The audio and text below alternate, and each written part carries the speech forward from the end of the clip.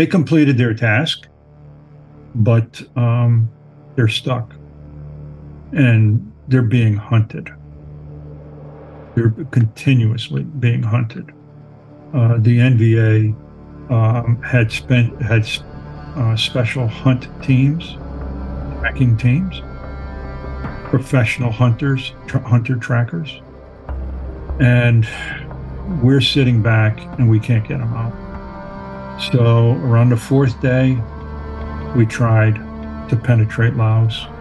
We couldn't. We couldn't get past Koh Rock when the weather was from the ground all the way up to, beyond 9,000 feet. Just couldn't get in. That was fourth day, fifth day, same thing. We got in a little further on the fifth day, but had to turn around and come back. And I got to tell you, we were getting severely depressed. Welcome to Heroes Behind Headlines. I'm your host, Ralph Pezzullo. Today, we're going to continue our interview with Roger Lockshier, former helicopter crew chief of the Black Angel flight team of the 101st Aviation Battalion, 101st Airborne Division, during 1968, the deadliest year of the Vietnam War. He's going to relate more amazing stories from his excellent book, We Save SOG Souls, 101st Airborne Missions in Vietnam and Laos during the Vietnam War, including the most amazing helicopter rescue you've ever heard. It's my great honor to welcome back Bronze Star, Purple Heart, and two-time Distinguished Flying Cross recipient Roger Lockshier as today's hero behind the headlines.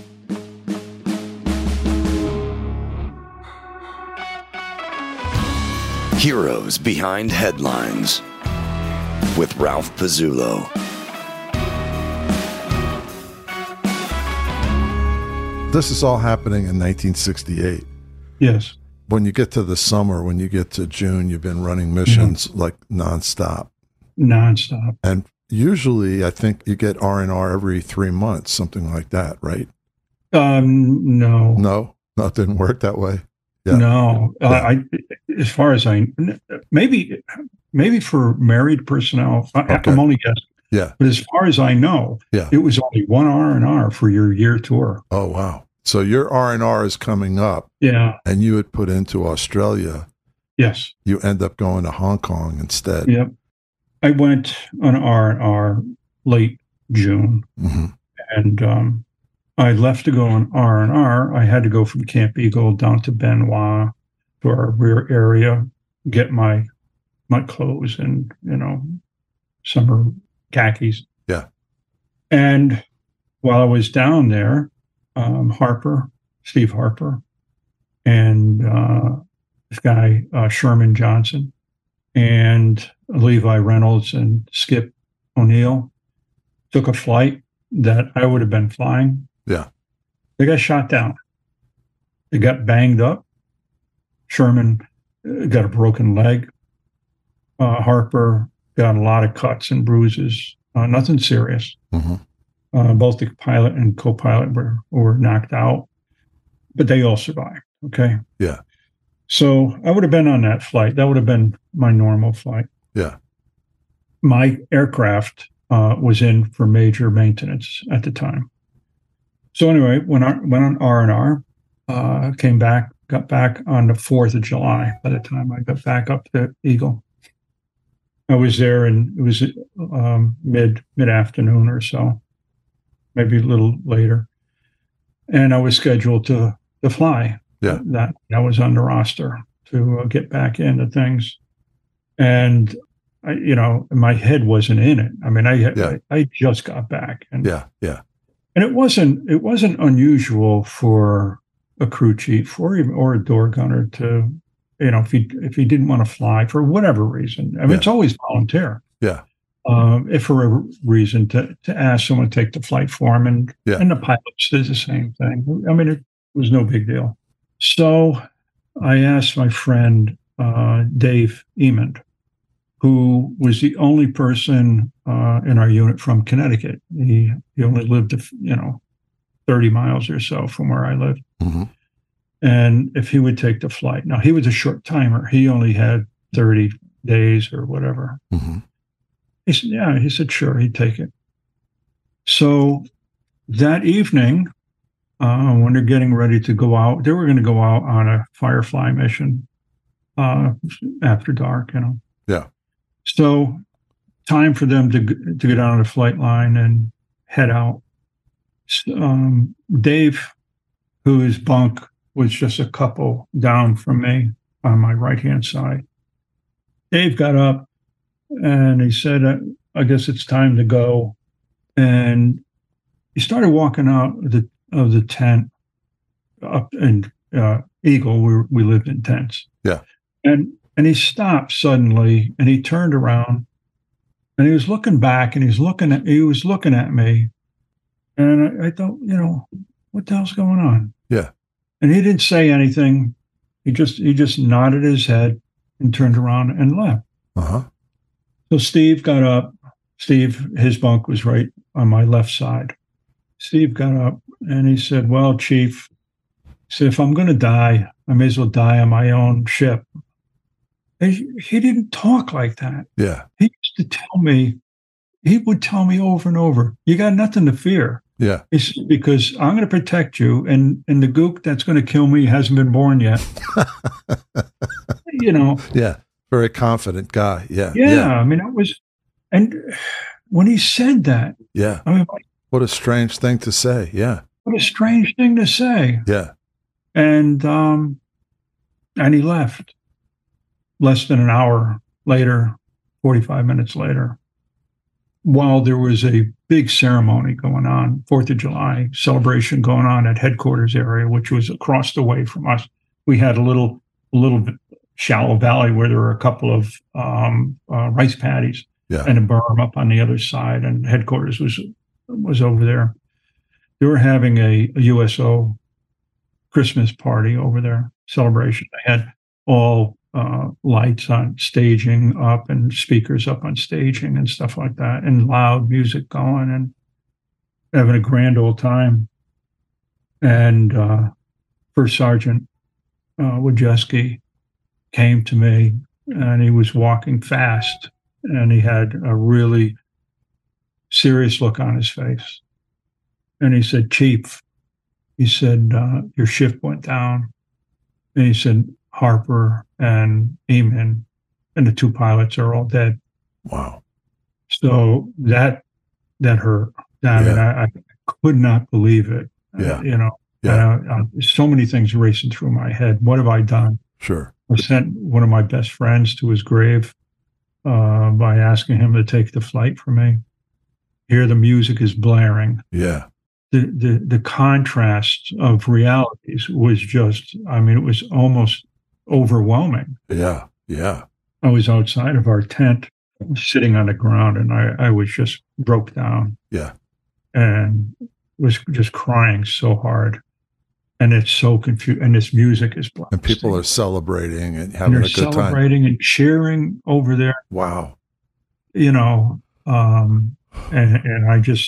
I just lost the best friend, my best friend in the world. Yeah. My partner. Yeah.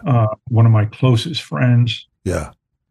It was interesting that the outside of Dave Eamon, Steve, Skip O'Neill, Levi Reynolds, this was the first time they flew together since they got shot down just a couple of weeks earlier. Mm-hmm. First time they flew. Wow. And as it turns out, the fella that was supposed to be flying as the aircraft commander, a fellow by the name of Tom Woods, he asked Levi to take the flight for him. Wow. Because Tom was going on R&R the next morning. He asked Levi to take the flight for him. Yeah. Levi was one of the elderly men in our flight platoon. He was in his late 20s, maybe early 30s. He had a couple kids. Mm-hmm. That was a hard time. That was really a hard time, and I really went into a funk after that. I'm sure that's rough. Really rough. Yeah, that was a bizarre. And they recovered the bodies. Yes. Yeah, they did, and they burned to death. Yeah. Oh God. It was just a horrible thing. Yeah, that's awful. I felt like my mind was going to explode. Yeah. How could they be celebrating like this when they don't even know Right. these people were just killed? Right. And they're celebrating there. Yeah. Wow. But that's what combat is, right? Yeah. I really felt that I lost more than just a partner and friend. But I really thought that I kind of lost my security blanket also. Sure. I trusted his skills so much. Yeah. And he was so good. And you've been through so many close scrapes together. Yeah. So many. Yeah. So many. And he would always, say, how many times do I have to tell you? You're going to be okay. Well, now I wasn't. Yeah. Now I wasn't. Yeah. So now you had to recruit a new partner. Yes. A new door gunner. Yeah. And poor Scott DeArmond, who became my partner, my second partner. It was not an easy spot for him to fill because I was not in a good mood. Yeah. During that time period. I mean, I was really an angry character. Yeah. I had zero tolerance for those wanting to be, come on board with me. Yeah. Which was unfair. I mean, you're a young guy. Your family's not around. You got nobody to talk to. Yeah, exactly. Yeah. I mean, that's exactly rough. Because there was unspoken. I mean, we operated with unspoken words. We operated flawlessly and seamlessly. Yeah. But anyway, Scott came along, and he was, in personality-wise, he was about as far opposite of Harper as one could be. Scott was very, very outgoing. Quick to talk. It was a happy soul. Yeah. Very, spirited. Thing they did have in common was he was very professional. I mean, he knew the M60s well. I trained him on the weapons systems, which he just took to naturally. And fortunately for me that he was there because the outcomes could have been very different. But I did realize after probably giving him a hard time for a little while, that he can be my partner. And surprised that he wanted to. Yeah. Big shoes to fill. Big shoes to fill. Well, that was unfair. Yeah. But he took it all in his stride. Great. He did. He took it all in his stride. He had the right personality. He wasn't trying to be Harper. Not at all. That's Scott. That's him. He's his own person. Yeah. Wow. And he was also an experienced vet. Every time Roger's Huey gunship was involved in a firefight, which happened often, he faced a good chance of being shot or having the helicopter he was in shot down. The Huey itself offered no special armor for a door gunner like Roger. Exposed as he was when firing his M60 machine gun, all he had for protection was the small chest plate and back plate body armor he wore, and the area where Roger sat in the helicopter as crew chief and door gunner was directly over the fuel cells under the floor panels. Additional fuel cells were located behind the back wall of the cabin. All the fuel cells were made of rubber and designed to be self-sealing when hit. But often, Roger wondered, how large of a hole were they capable of self-sealing? In total, the Huey Hog carried 242 gallons of JP4 jet fuel, a gasoline-kerosene mix, which, though flammable, had a higher flash point than pure gasoline. Let's move ahead to September. Yes. And get into the big mission. And if you could kind of set that up and take us through that. Yeah. So you have a new ship by now. Have a new ship.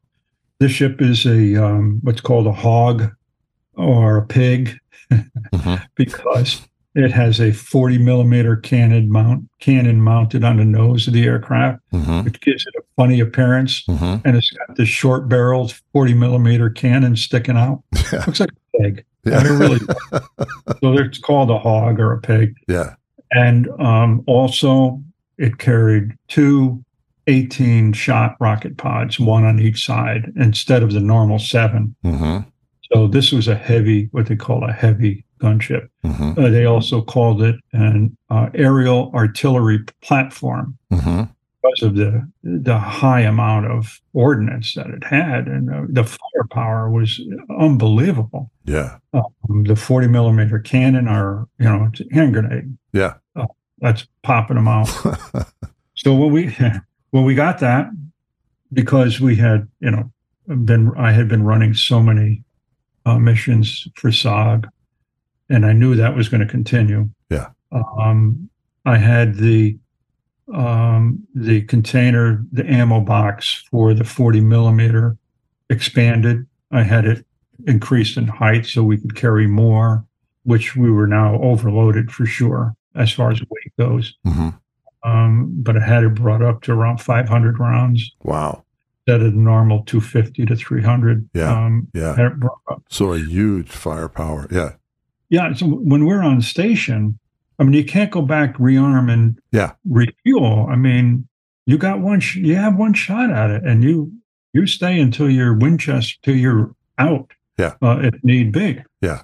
And for the doors, we carried that 1,800 rounds of belted 7.62 for each door. So wow, we had a lot of firepower. Yeah, that's what I carried on the other gunship also. But it's a lot of firepower. Yeah, and I couldn't tell you how many times we would come back, whether the old gunship or with this one, empty.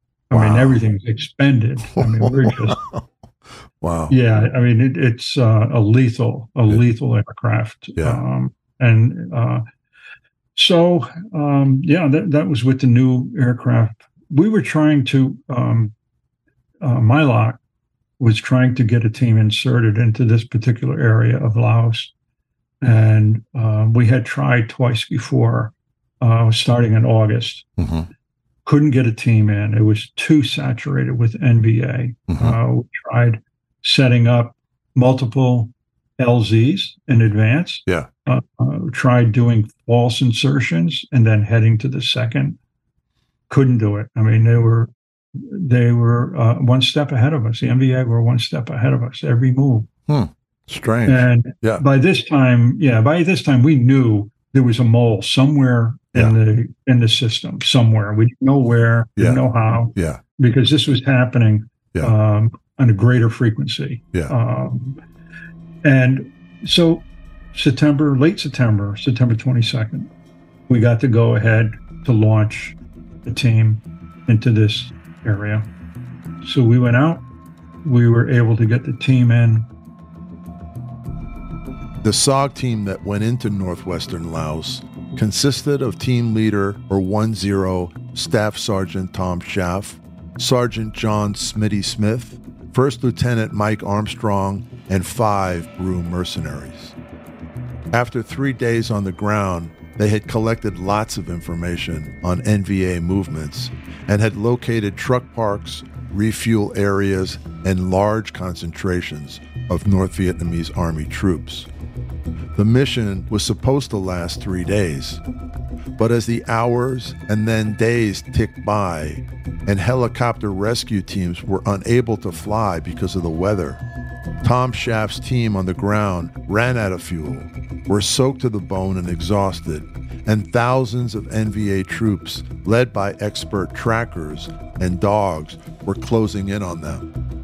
Roger and his crew members knew that if Schaff and his men weren't rescued soon, they would all be tortured and killed.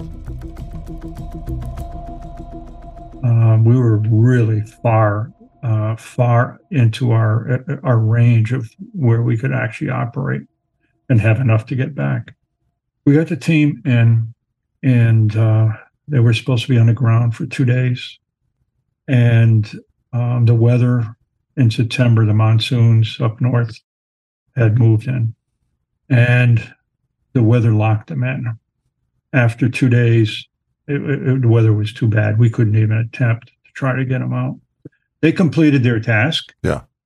But they're stuck, and they're being hunted. Yeah.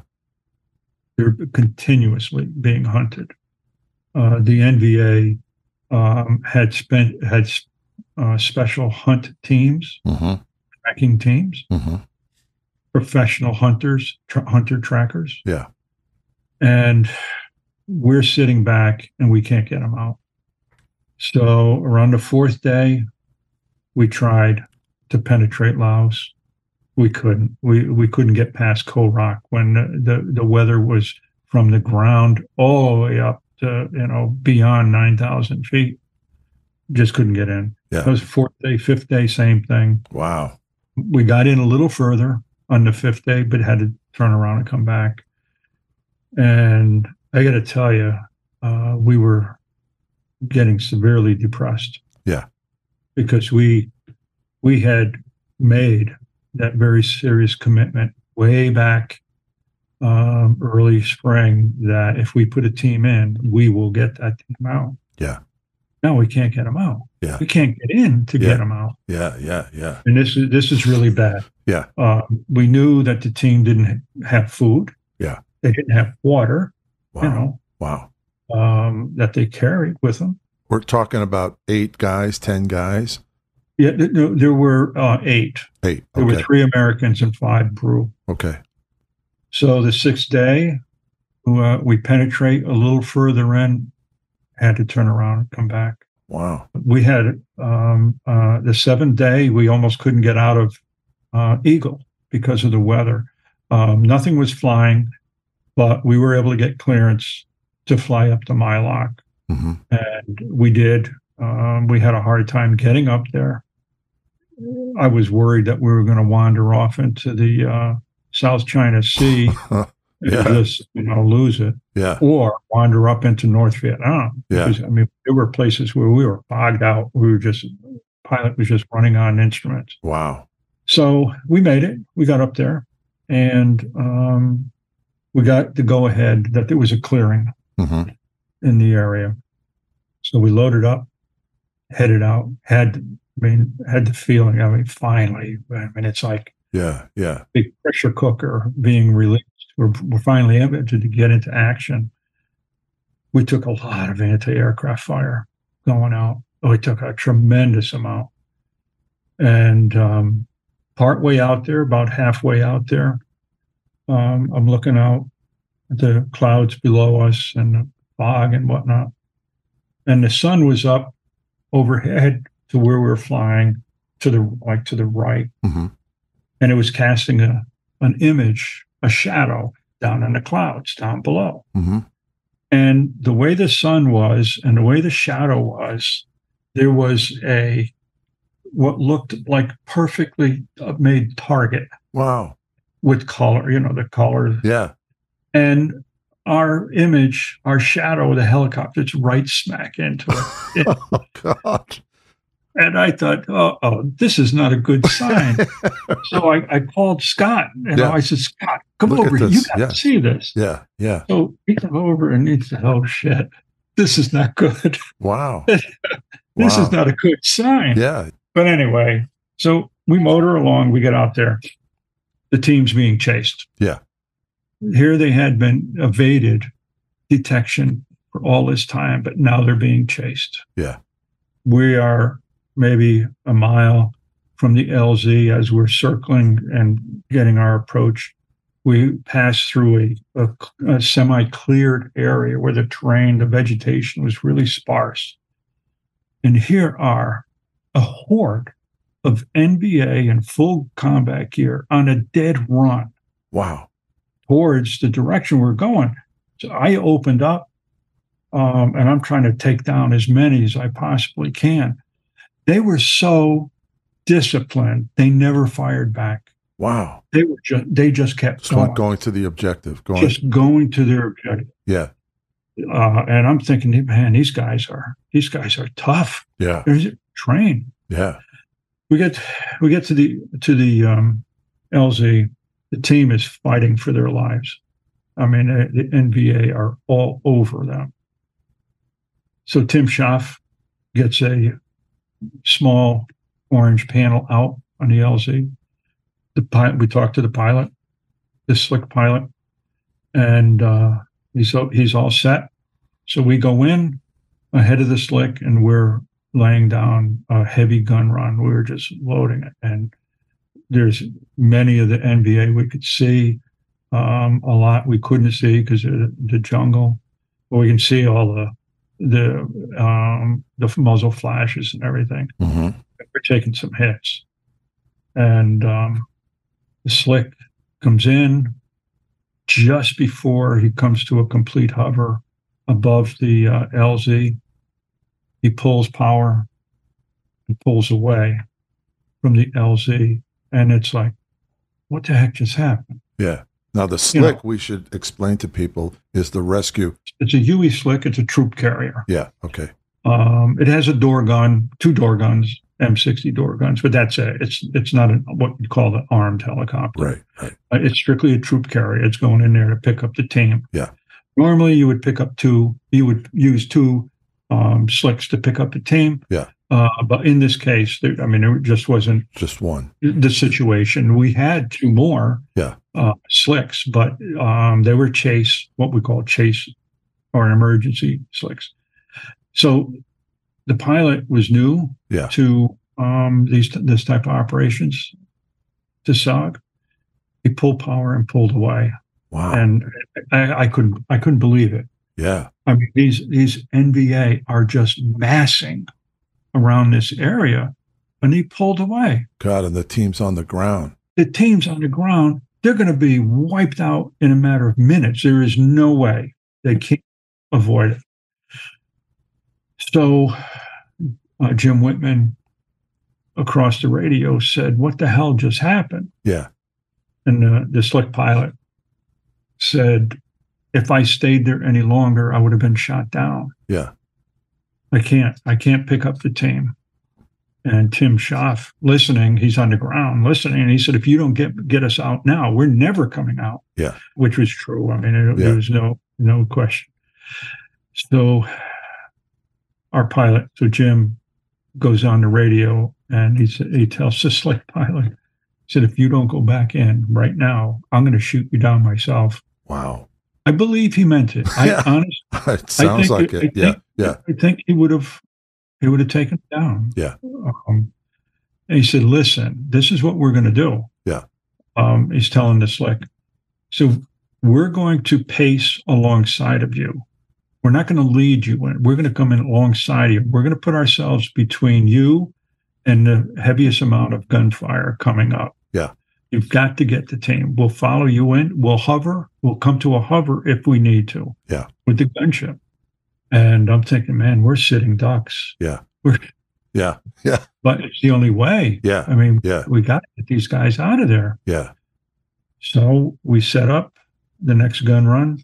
And as we're coming in and making our gun run and we're slowing our speed, we're matching the slick as it's slowing down, we're getting hammered.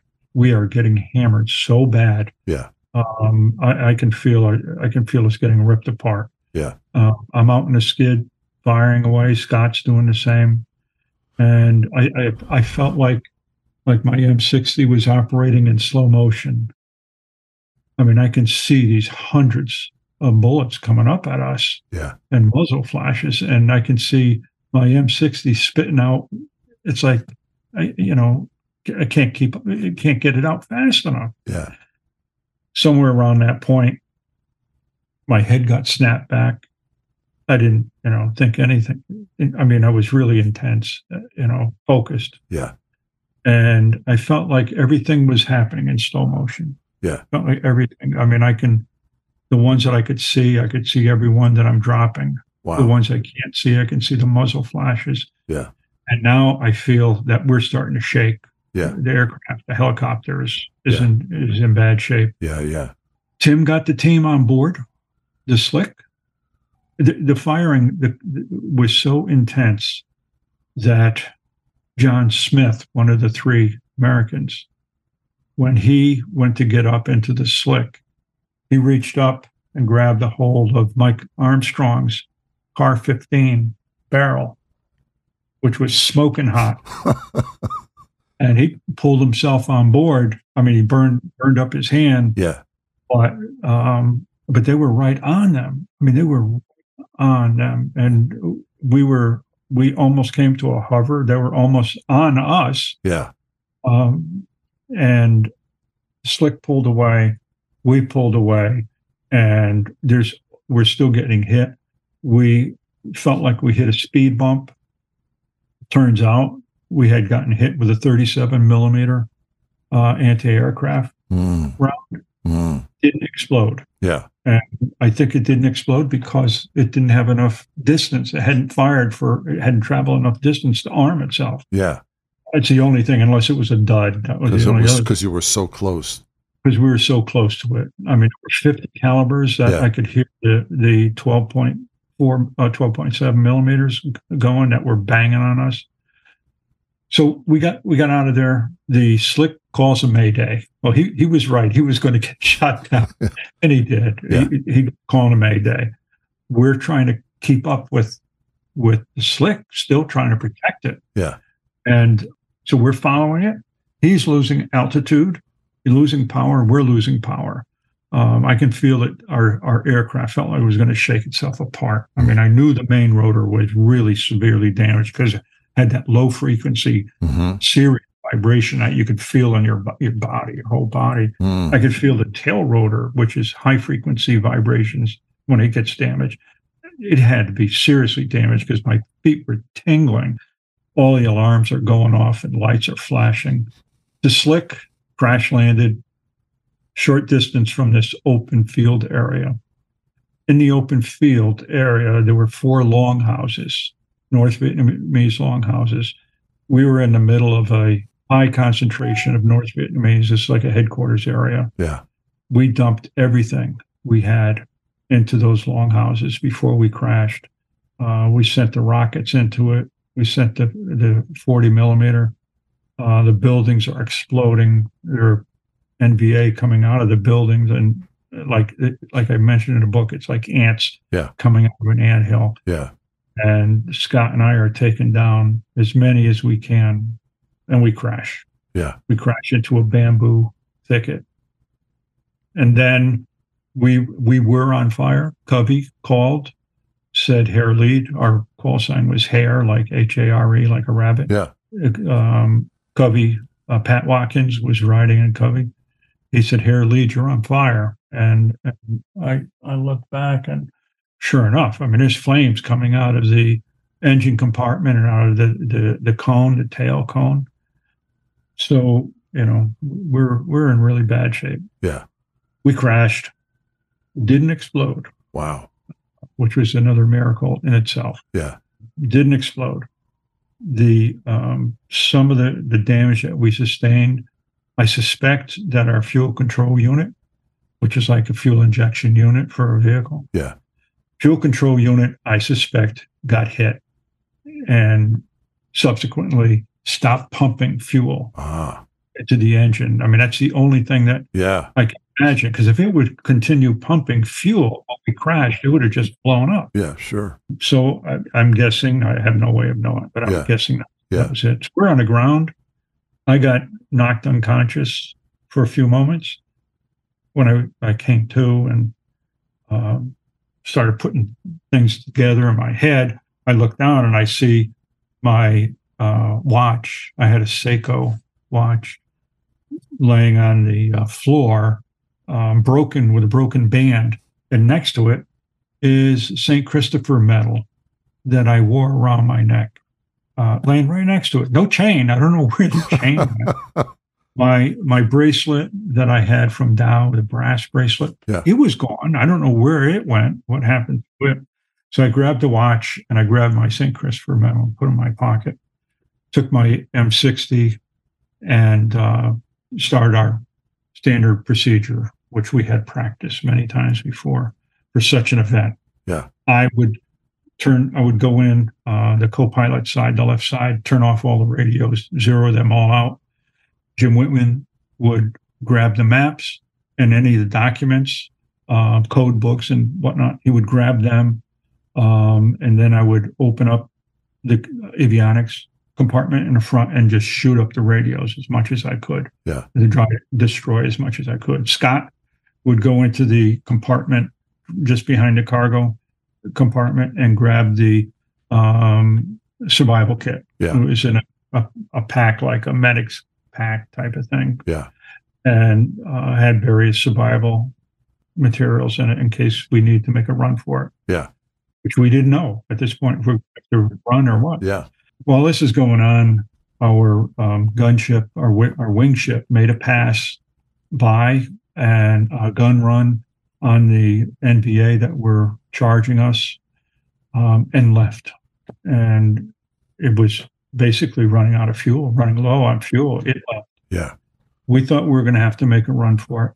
Scott and I are firing through the bamboo in the direction where we could hear these NVA charging and where we knew they were coming from. And they, in turn, they were firing back in our direction, not knowing exactly where we were, but had an idea. Some of it was going really high. Others was off to the side. But we could hear the effect of the impact of our shooting on the NVA. All of a sudden, there's a helicopter hovering above us, and out come 4 McGuire rigs. And it's just a rope with a sewn-in web seat in the bottom, 125-foot length of rope with a cement block on the end. And, and right after the ropes come out, here comes Dick Crawford flying out of the slick and landing on the ground. He always, and he's the doctor. Yeah. He always claimed that he fell out. That when they were getting shot at, he lost his grip and he fell out. He said because nobody in their right mind would ever get him on the ground in that situation. I don't believe him. Yeah. I think he was acting on impulse. Yeah. On training, on just reaction. Yeah. He didn't know. Nobody knew if any of us were dead, wounded, what the situation was. But anyway, he's on the ground now. We've got 4 ropes, 4 McGuire rigs, and 5 people. This isn't going to work too well. Yeah. So anyway, he helped the co-pilot Chapman get into his. Chapman, had never used a McGuire rig. He didn't know anything about them. He thought he just thought there was so much rope. Yeah. He cut his. Oh no! Yeah. And when he realized his error, he retied it so that he could sit in the woven seat. It's just shorter now. Yeah. And anyway, Crawford tied himself to me, and we got lifted up out of there. Just as we're coming off the ground, before we cleared the bamboo is about 100 feet. Before we cleared the bamboo, NVA come running into the clearing below us with their AK-47s on full auto, and they're just shooting up at us. Wow. I still had my M60, and I had a length of belted ammo. Scott, who his weapon of choice was he had an M79 grenade launcher with one round in it. Yeah. Only takes one. I fired at the NVA below us and dropped them. Scott, they were continuing. Scott fired off his M79. It exploded in the clearing. It was just enough, I guess, to give us a couple moments to get out of there. Wow. And my M60 jammed after around 6 rounds or so. Jeez. And so I just dropped it. It was useless. Yeah. Plus, it's heavy. Yeah. I was going to say, how are you holding that? Just one hand, because you have to hang on to the rope. You have to hang on to the McGuire rig, because if you don't hang on, you're going to flip over and drop off. Yeah. And Crawford would have gone with me. Yeah. So that's a tremendous weapon that you're. It is. I mean, we had it stripped down. We had the bipods removed. We had the big buttstock removed. It was stripped down as much as it can, but it was still. And it was useless now. Yeah. This extreme angle that I was firing with and hanging onto the rope, it jammed. Yeah. So I let it go. Crawford used to give me a hard time and said the reason he's deaf in his right ear is because I was firing that damn M60 alongside of his head. And I would always remind him, you may be deaf, but you're still alive. Still alive. That's right, man. Yeah. So we cleared. Wow. We cleared the trees. And the adventure is not over. It is far from over. Yeah. We continued to get shot at the entire distance. We had a 45-minute ride back and traveling at a slow speed because of all the drag that's being caused. Yeah. And also the altitude. Eventually we're up to around 8,000 feet. Wow. And it's cold. Yeah. Windy. Yeah. Yeah. My arm, my left arm, after we're up about 15 minutes, and we're getting air bursts around us constantly getting these big cannon fire air bursts. Looked like a scene out of World War II. Wow. With the air bursts. Wow. And you've got no protection whatsoever. No. Yeah. No protection completely whatsoever. Exposed. Neither does the slick. Yeah. I mean, we're all vulnerable. We're just putting along around 55 miles an hour, 60 miles in the air. I mean, that's almost standing still. So all of a sudden, my left arm just dropped. It just went dead. And right around the same time, I realized that I didn't have any feeling in my legs. And my first thought is I must have got a shrapnel in the back and didn't realize it, or a bullet or something. Yeah. And I'm looking down at Crawford to see if I've got blood dripping on him. Yeah. And I don't see anything. Yeah. So I don't know what's going on. But I'm hanging on with one hand. And it's not long before that hand starts cramping up. Yeah. And I can't let go. Yeah. Because that's you and Crawford. Yeah. My other arm's dead. Yeah. Yeah. So we're a long ways from home, a long ways from the border. The closest outpost was going to be southeast of Khe Sanh. I mean, it was nobody at Khe Sanh. It's totally abandoned. Yeah. So, and I'm hurting big time.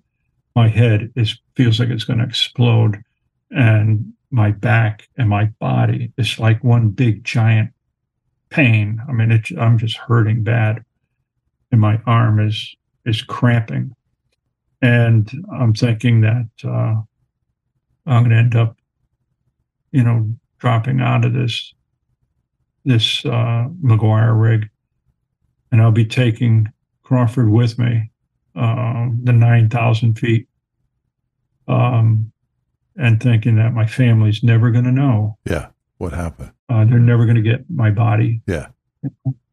And like I say, I'm hurting. Yeah.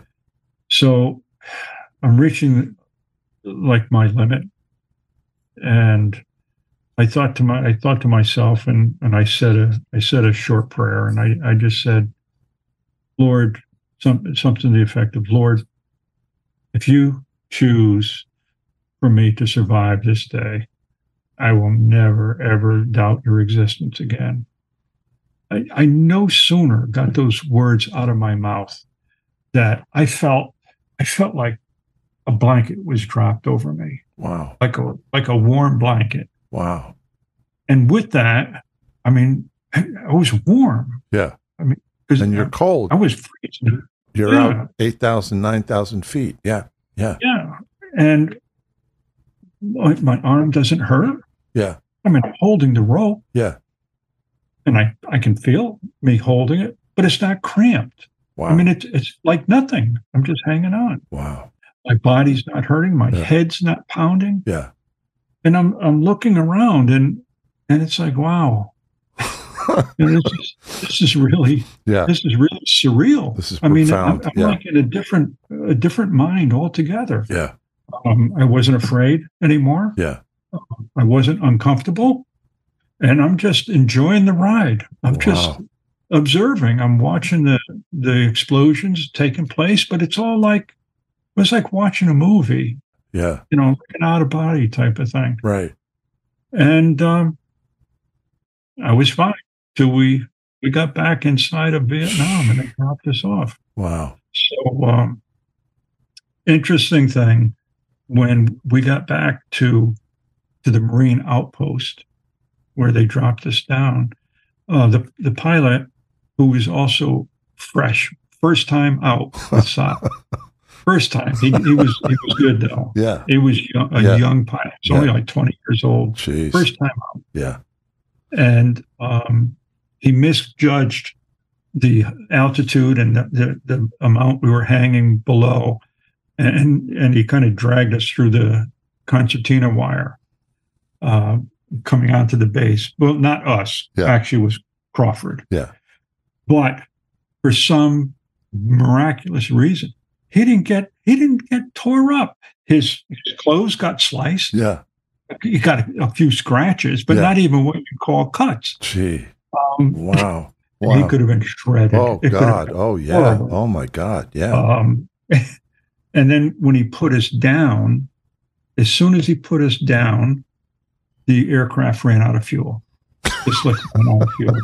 It totally ran out of fuel. Oh, my God. And he had to do a flared, landing. Of course, he was only 100 feet off the ground, but ran out of fuel. And I found out years later, just a few years ago, that when he was hovering above us, before we got into the rigs, when he first came to a hover, his low fuel warning light came on. And that means 20 minutes of fuel. Yeah.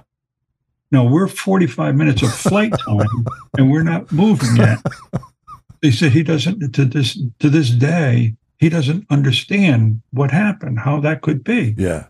But anyway, when he set us down and he looked over at us, when I tried to get up, I couldn't get up. Yeah. Because I was paralyzed. My arm was useless. My legs were dead. And he thought that he broke my legs when he set me down, set us down. All these years, and this is all these years up until about 3 or 4 years ago when I talked to him for the first time, he thought that he broke my legs. Wow. Because we all separated right away. I mean, I ended up in the hospital. Me and Scott ended up in the hospital. And the pilot, the slick pilot, he's from a different company. He was from the 101st Airborne. Yeah. But there was no direct interactions between the gun company and the slick company. Right. So he never knew the truth all these years. Wow. He lived with, he told me that he lived with the guilt that he was responsible for breaking my legs. I said, you were responsible for saving my life. Yeah, buddy. Complete opposite. Yeah. Complete opposite. Yeah. Yeah. So wow.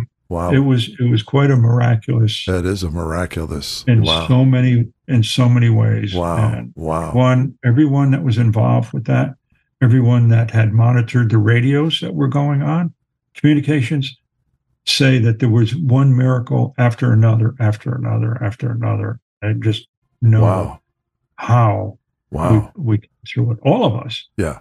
Even the team members, none of them even got a scratch. Really? Wow. Wow. That's just incredible. Wow. It is. It is just incredible. It's just incredible. Wow. So I imagine you're a spiritual man as a result.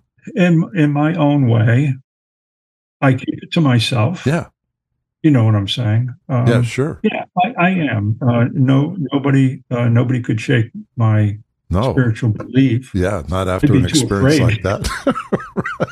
Right. No. I'd be too afraid to put it to a challenge. Yeah. No, that's a personal, my personal. Of course. But yes, that I have no explanation. I just know what happened. Yeah. And know what happened to me. Wow. Wow.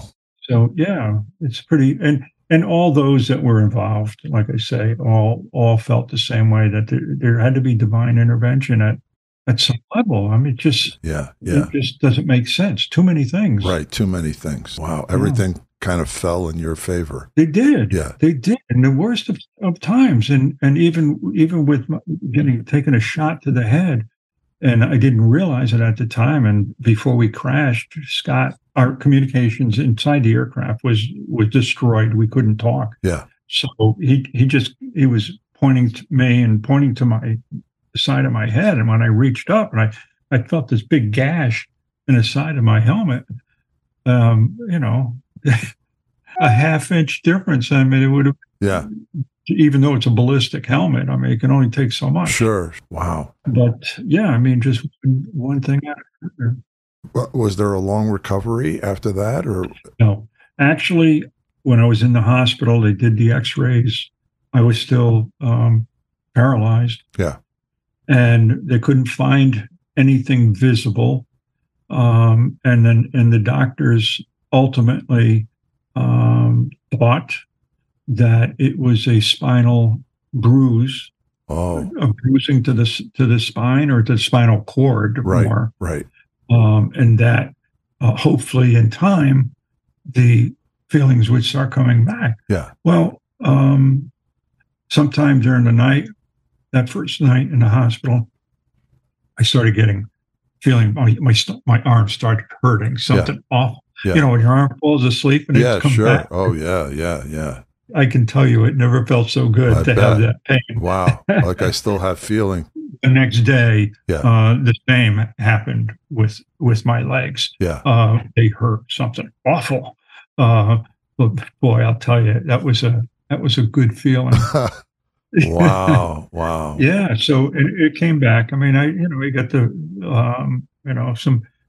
I get a lot of aches and pains and all that kind of stuff, and arthritis in the neck and in the back. Yeah. But no, I can deal with that. Yeah. I can deal with that, Yeah. Amazing. And I also had, from that point on, we'd been plagued with migraines. Yeah. But again, when I first got set on the ground at that Marine outpost, and I realized how serious my injuries might have been, I thought, oh shit, I'm paralyzed. Yeah.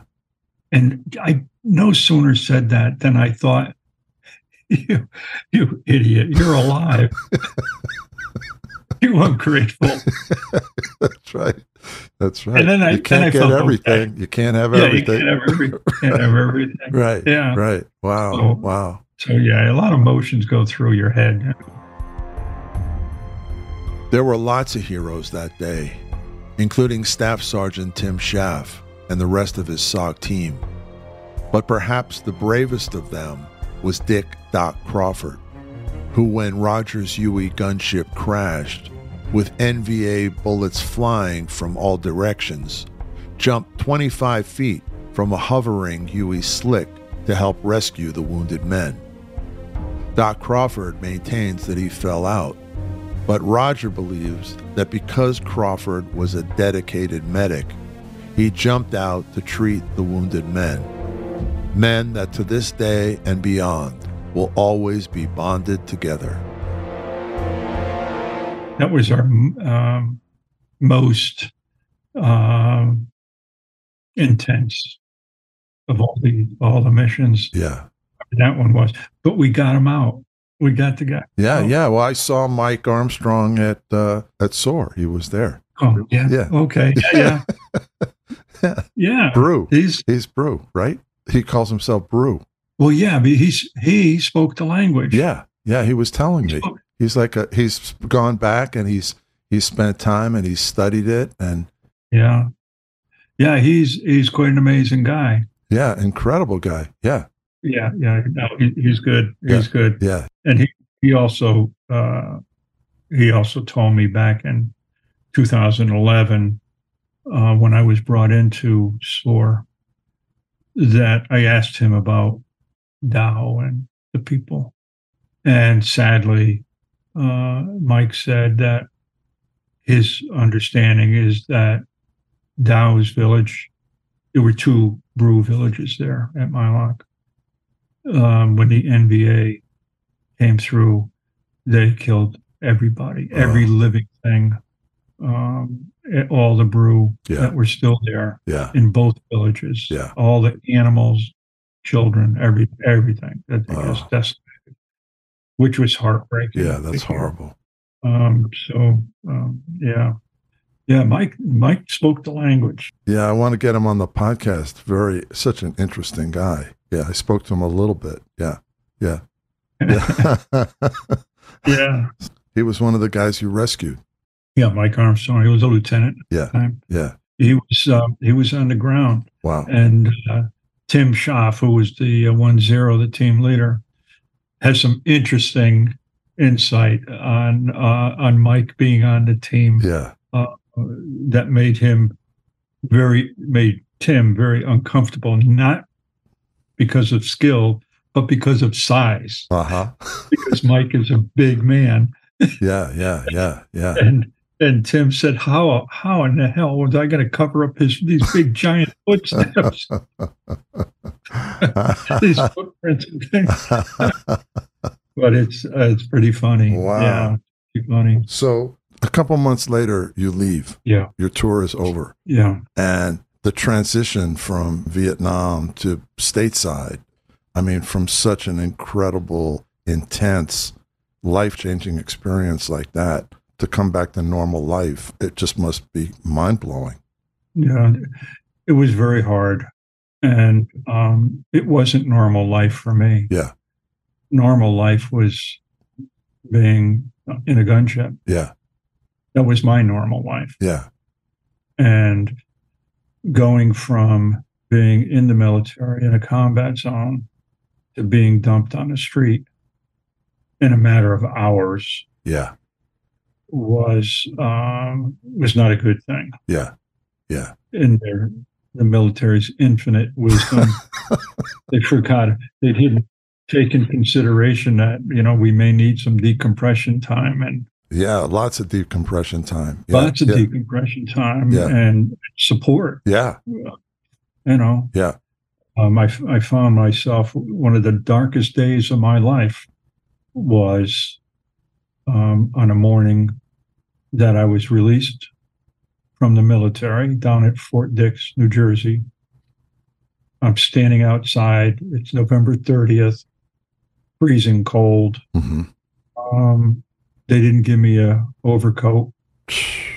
I had my winter greens on. Yeah. But with no overcoat. Yeah. And I had been awake for the better part of several days. Yeah. So my resistance and my mental, acuteness and wellness was probably at a very low point. Sure.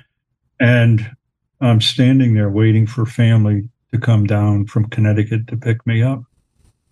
And I'm standing there and I'm in a uniform, but I'm not a soldier anymore. They made that clear. I signed out. Wow.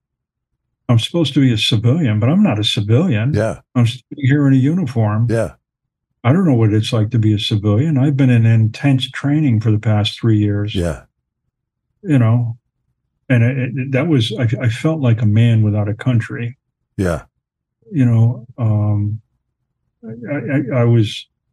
I lost my personal knife my dagger that was awarded to me. Yeah. That was taken. And that was always part of me. Yeah. I mean, I would always reach down and it's there. That was gone. I basically lived with my 38. Before that was a 45, Colt 45 military. I slept with that on my chest, and I slept with the 38 on my chest every night. Yeah. And now, what am I? Yeah. Right? Yeah. What am I supposed to do now? Yeah. How am I supposed to act? Yeah. I really felt alone. I really, really felt alone. Wow. So the transition was a tough one. Yeah. It was really tough. I didn't expect the amount of negativity. Yeah. Towards soldiers. Yeah. I mean, I experienced some of it. Yeah. Before I went to Vietnam, I experienced some. Yeah. But I didn't, I was proud. Of course. I had known I had done some amazing things. Absolutely. That very few people on the planet have done. Yeah. I was fortunate enough to work with some of the most amazing, incredible, brave, talented men, military people that the earth has ever seen. Yeah. But that's, nothing. Yeah. Right now. No, people were just nothing. Dismissing that completely. Yeah. Yeah. Yeah. Just nothing. Yeah. Fortunately for me, my saving grace was that the person that was going to be my wife was still waiting. Wow. That for me was a lifesaver. Mm-hmm. Because I truly believe that she gave me a focus besides myself. Mm-hmm. And the fact that she was very tolerant and very understanding.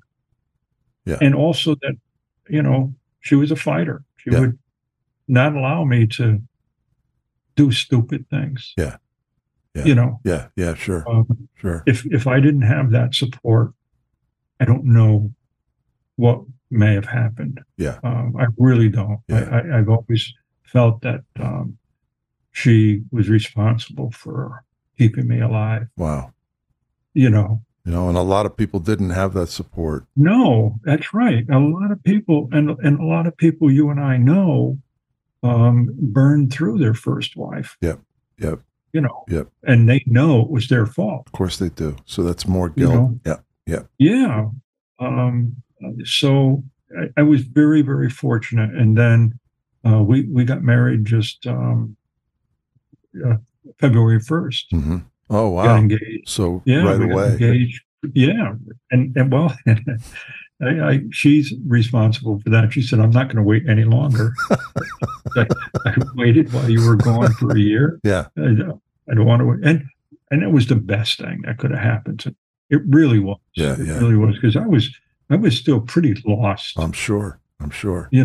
How do you reconcile that? I mean, to have had such an amazing experience, a life-changing experience, so intense, such strong bonds with the people that you're with, and in a place that is so completely different. How do you just come back and flip a switch? Hard. You can't do it. No, you can't. It was hard. Yeah. And I couldn't talk to anybody about it either. Yeah, that makes it even worse. Yeah. It made it worse. Yeah. And I didn't have any connection with the SF guys. Yeah. Yeah. And when did that start, Roger? When did you reestablish the connection? Early 2011. Mm-hmm. On a Sunday evening. I had just gone to bed. It's probably 10 o'clock at night. Phone rings, and I answer the phone. And the person on the other end said, is this Roger Lockshier? And I said, yeah, who's calling?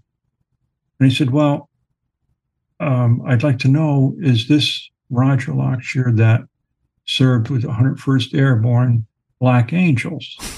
Now, there's only a handful of people in the world that know that group. Yeah. So I knew this had to be legit. Yeah. But still, all the red flags are going off in my head. And I said, yeah, it is. He said, oh, man. He said, this is Scott. This is Scott the Armin. Wow. So we proceeded to have a wonderful conversation. Yeah. He called me because he's been involved with VVA, Vietnam Veterans of America. Yeah. Right from the onset. Yeah. And he was, at this time, he was home recovering from a knee surgery operation. And he was online doing some kind of search. and he came across a site where some people from Special Forces were looking for me. They had my name. Yeah. They didn't have Scott's name. They had Whitman's name. Mm-hmm. But they were looking for the crew that participated in an event that took place on September 28th, 1968. So with that, he put me in contact with Crawford, Wow. who we were friends back then. Yeah. And so I talked to Crawford. We were on the phone, and to know this guy is to know this guy. Yeah. He's passed away now. He passed away a couple years ago. He was the poster boy for Bull in a china shop. Yeah. He was gruff. Yeah. He was rough. He had zero tolerance for most things. An extremely intelligent fella. Yeah. Yeah. He was trying to reconnect with us because he said that we had been put in for some awards way back in the day, but something happened and they just disappeared. So at the time, he was working with Senator Bill Nelson out of Florida. Oh, yeah. He was working through his office. Yeah. And so now this is out of the blue, right? I mean, 40 odd years after the fact. Yeah. And he said, I need you to give me your Social Security number. I said, what?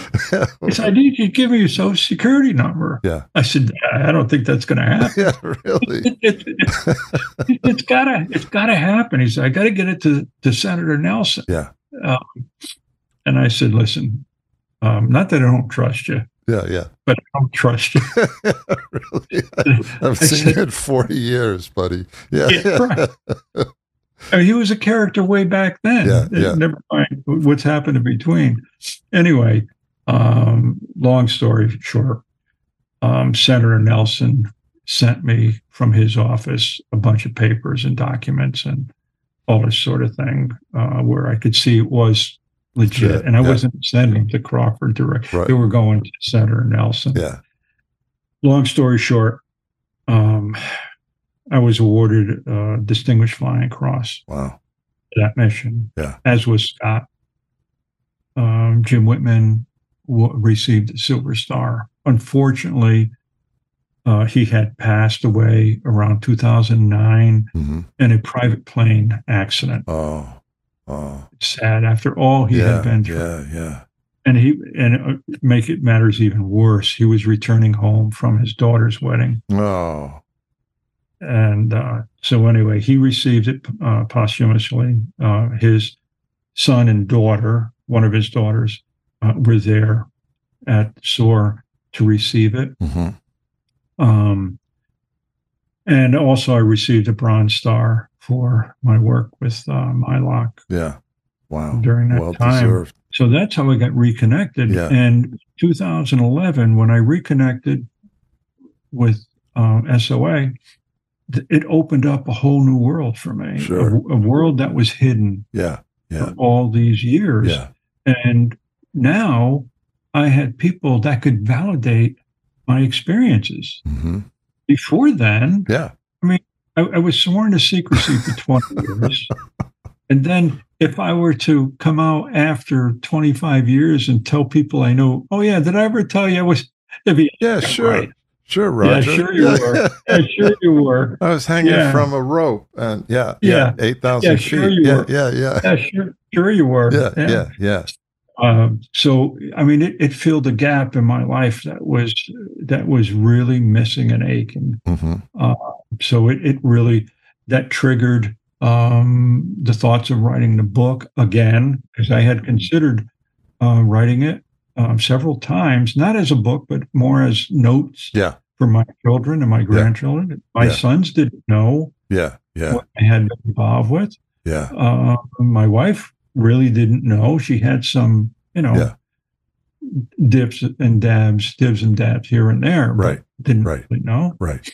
So, connecting in 2011 with all these people really set things in motion. It really was a healing for me.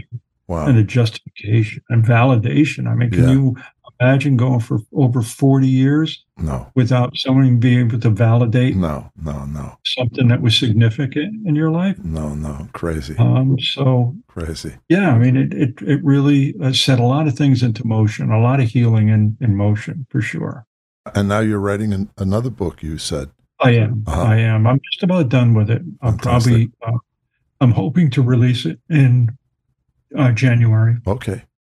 Well, I hope when the book comes out, we get to do this again, because this has been fantastic, Roger. Thank you so much. Oh, and I wanted to, there was a quote from Lieutenant Colonel Smith.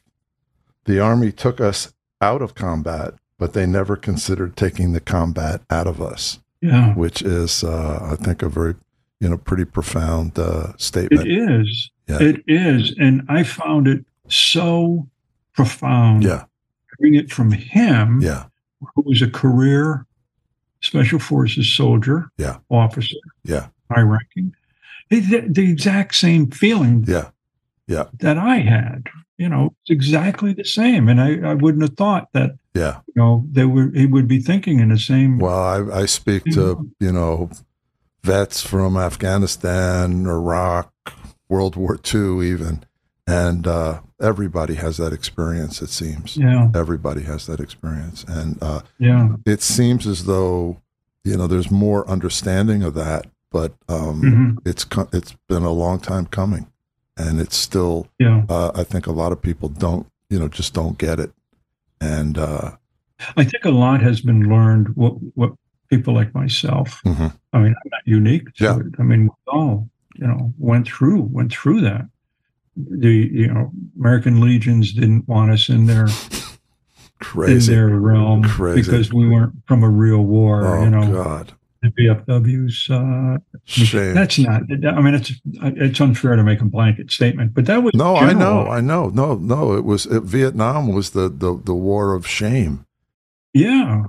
And to hear these stories now, like yours, of such incredible dedication and bravery, I mean, it just sort of shatters that idea. Yeah. So it's interesting, and I think the public and the military has learned a lot as a result. I mean, they still repeat some of the same stupid mistakes. Yeah. But at least they've come a long way. At least they honor the Afghan vets when they come home. They don't have to hide. Right. And that's a good thing. It's a similar experience in a lot of ways. Yeah, sure. Mm-hmm. Yep. Unfortunately. So as a country, we still have a lot to learn, but we're learning, I think. Yeah, which is the hopeful sign. Yeah. Yes, it is. This has been really, really great, Ralph. I really appreciate it. Thank you, Roger. God bless you and your family, and thanks for sharing, what you've been through, and thanks for your service to our country. Thank you. I appreciate it. Amazing on so many levels and important on so many levels. And I urge everybody to read the book, and I'll look forward to your new book. Let's do this again when it comes out. I hope so. That'll be great. The Vietnam War claimed the lives of more than 58,000 American service members and wounded more than 150,000. And for vets like Roger, who served in Vietnam and survived unspeakable horrors, coming home offered its own kind of trauma. Not only were the vets treated as participants in a failed, brutal, and unwanted war, when they returned from Vietnam, they were met with governmental indifference and GI benefits that were almost non-existent. This might help explain why, according to the National Library of Medicine, over 50,000 of them have committed suicide, and why Vietnam vets comprise over 10% of an estimated 630,000 homeless in America today. It's a legacy that needs to be corrected. Hopefully, Roger Lockshier's excellent book, We Saved SOG Souls, 101st Airborne Missions in Vietnam and Laos during the Vietnam War, will help change our perception of the war. As Roger states at the end of his book, and I quote, "The warriors involved in SOG were among the bravest and best this country has ever put into battle." It's time to honor these special men, including Bronze Star, Purple Heart, two-time Distinguished Flying Cross recipient, and author Roger Lockshier. He's today's hero behind the headlines. Heroes Behind Headlines. Executive producer Ralph Pezzullo. Produced and engineered by Mike Dawson. Music provided by Extreme Music. For exclusive content, please join our Patreon group at patreon.com/heroesbehindheadlines.